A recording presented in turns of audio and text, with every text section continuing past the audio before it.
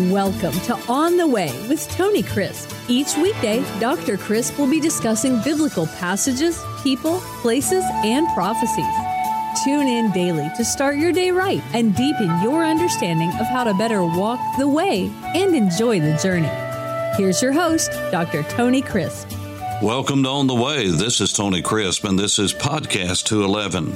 Over the last several podcasts, we have been looking at the Passover and the various elements and rituals that allowed the people of God to better tell the story of God's redemption and God's redemptive work in their own lives and in bringing them out of Egyptian bondage and slavery into a life of freedom and constituting them at Mount Sinai as a nation, fulfilling the promises that He had made to Abraham, Isaac, and Jacob.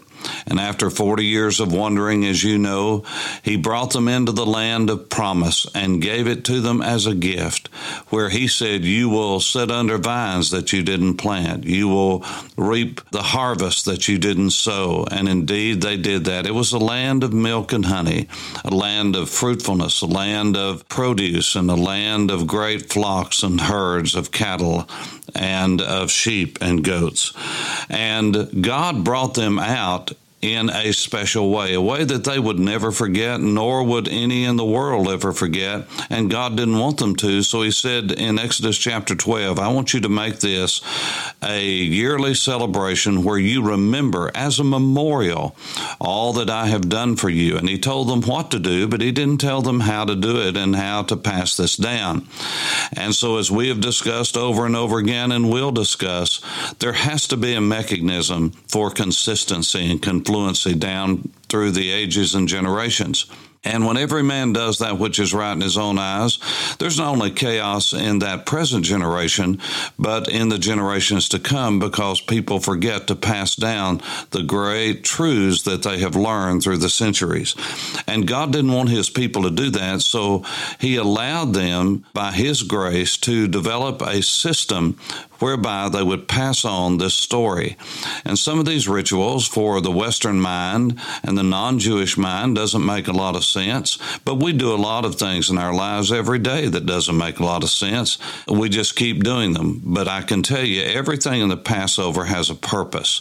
So many of these things Jesus did, and the reason He did them is because it helped to tell the Passover story and God's redemptive work. Well, today we're going to look at the 10 plagues.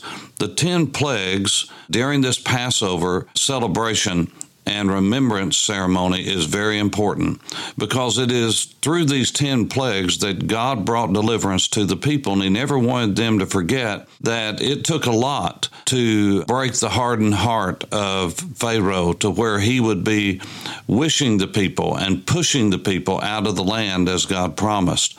And he was a stubborn and rebellious man, and he hardened his heart against God over and over and over again. And so God allowed his heart to be hardened even more. And so there is the ritual before the eating of the meal, in the period of the first 2 cups that are given to the family or to the group that's celebrating Passover. Each of the 10 plagues is read from the Scripture, and a drop of wine poured in the cup as each is named. The 10 are the blood. That's in Exodus chapter 7, verses 20 through 25. The frogs, that is in chapter 8, verses 1 through 15. Then the plague of the lice, that's chapter 8, verses 16 through 19. As you can see, we're working through the actual chapters of the book of Exodus. The flies, the plague of the flies in chapter 9, verses 20 through 32. The plague of the pestilence on the cattle, that is chapter 9, verses 1 through 7. The horrible plague of the boils, and that was in Exodus chapter 9, verses 8 through 12.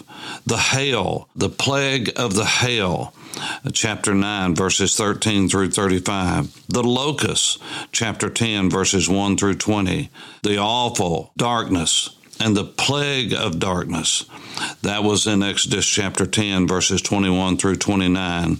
And of course, the death of the firstborn. That is in the book of Exodus, chapter 11, verses 4 through 10, 12, verses 29 through 36. It's talked about, for instance, in Hosea chapter 13 and verse 14, 1 Corinthians in the New Testament, chapter 15, verses 55 through 58, showing that indeed there was a plague, and these plagues over and over again were put in the face of Pharaoh to show that indeed God is who he said he was and who he is, and that he was able to bring his people out. The naming of the 10 plagues is followed by the reading of Exodus chapter 12, verses 1 through 14, and the recitation of a refrain in which the head of the house, in this case it would be Jesus, reads a proposition. And it went something like this: if he had merely, talking about God, if he had merely rescued us from Egypt, but had not punished the Egyptians, and then everyone says Dienu. Dienu means we would have been satisfied. So this is a way to get this deep in our hearts, deep in the hearts of those that would be listening and participating in this meal, to show the great mercy of God, that he went over and above and did more than they could ever imagine. They would have been satisfied with much less. At least they would theoretically. Some would not be satisfied with anything. And so this is why if we would not say Dienu, we would say we would have been satisfied. So the head of the household would say, if he, that is God he's talking about, had merely rescued us from Egypt, but had not punished the Egyptians, Dienu, we would have been satisfied. If he had merely rescued us from Egypt, but had not punished the Egyptians, Dienu. If he had merely punished the Egyptians, but had not destroyed their gods, Dienu. That means we would have been satisfied. If he had merely destroyed their gods, but had not slain their firstborn, Dienu. That is, we would have been satisfied. If he had merely destroyed the firstborn, but had not given us their property, Dienu, we would have been satisfied. If he had merely given us their property, but had not split the sea for us, Dienu, we would have been satisfied. If he had merely brought us through on dry ground, but had not drowned our oppressors, Dienu, we would have been satisfied. If he had merely drowned our oppressors, but had not supplied us in the desert for 40 years, Dienu, we would have been satisfied. If he had merely supplied us in the desert for 40 years, but had not fed us with manna, Dienu, we would have been satisfied. If he had merely given us Shabbat, but had not brought us to Mount Sinai, Dienu, we would have been satisfied. If he had merely brought us to Mount Sinai, but had not given us the Torah, Dienu, we would have been satisfied. If he had merely given us Torah, but had not brought us to the land of Israel, Dienu, we would have been satisfied. It would have been enough. That's the idea. If he had have merely brought us into the land of Israel, but had not built us the temple, Dienu, we would have been satisfied. Now, after singing, the head of the household would lift the 3 elements of Passover and explain the significance of each. The Pesach, the shank bone of the Passover lamb, the matzahs, the 2 matzah loaves, and the maror, the bitter herbs. You see, all of this was about explaining the story of redemption.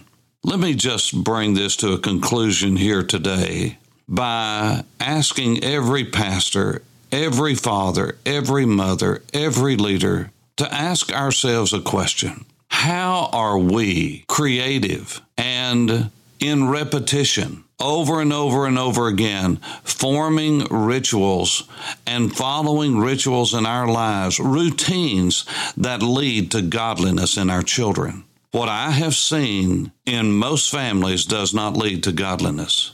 It leads to a lot of other things, routines and rituals from everything you can imagine, from certain TV shows you watch, some good, some bad, certain things you read, certain ways you celebrate holidays, some good and some bad.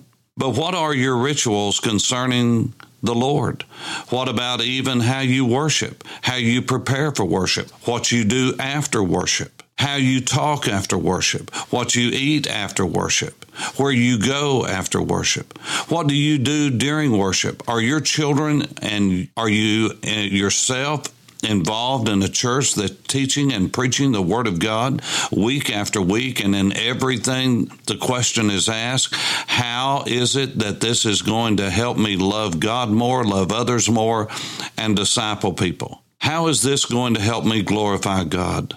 If you're involved in things and involved in churches and involved in programs that are not helpful and are enhancing your walk and worship and your knowledge and your life in Christ, in Messiah, in Jesus, then what are we doing?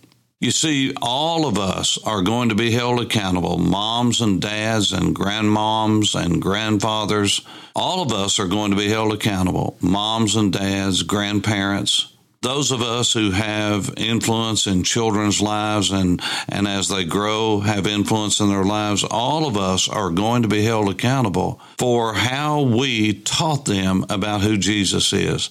We all want to be liked. We all want our children, our grandchildren to like us, but what they need is not just more friends. They don't need you to be their friend. They need for you to be their mentor, their teacher, their parent, their guardian, the person who is going to help them to be molded into the image of who God made them to be. So this Passover meal is just one of those ways that the Jews have down through the centuries molded their children to remember the great story of redemption. And so I want to ask those of us who are followers of Jesus, what are we doing day by day in our lives to help mold us into the image of Jesus?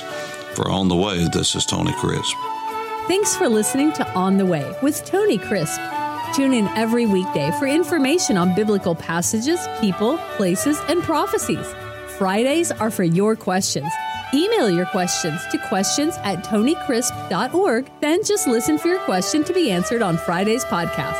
That's questions@tonycrisp.org. Thanks for listening and have a blessed day on the way.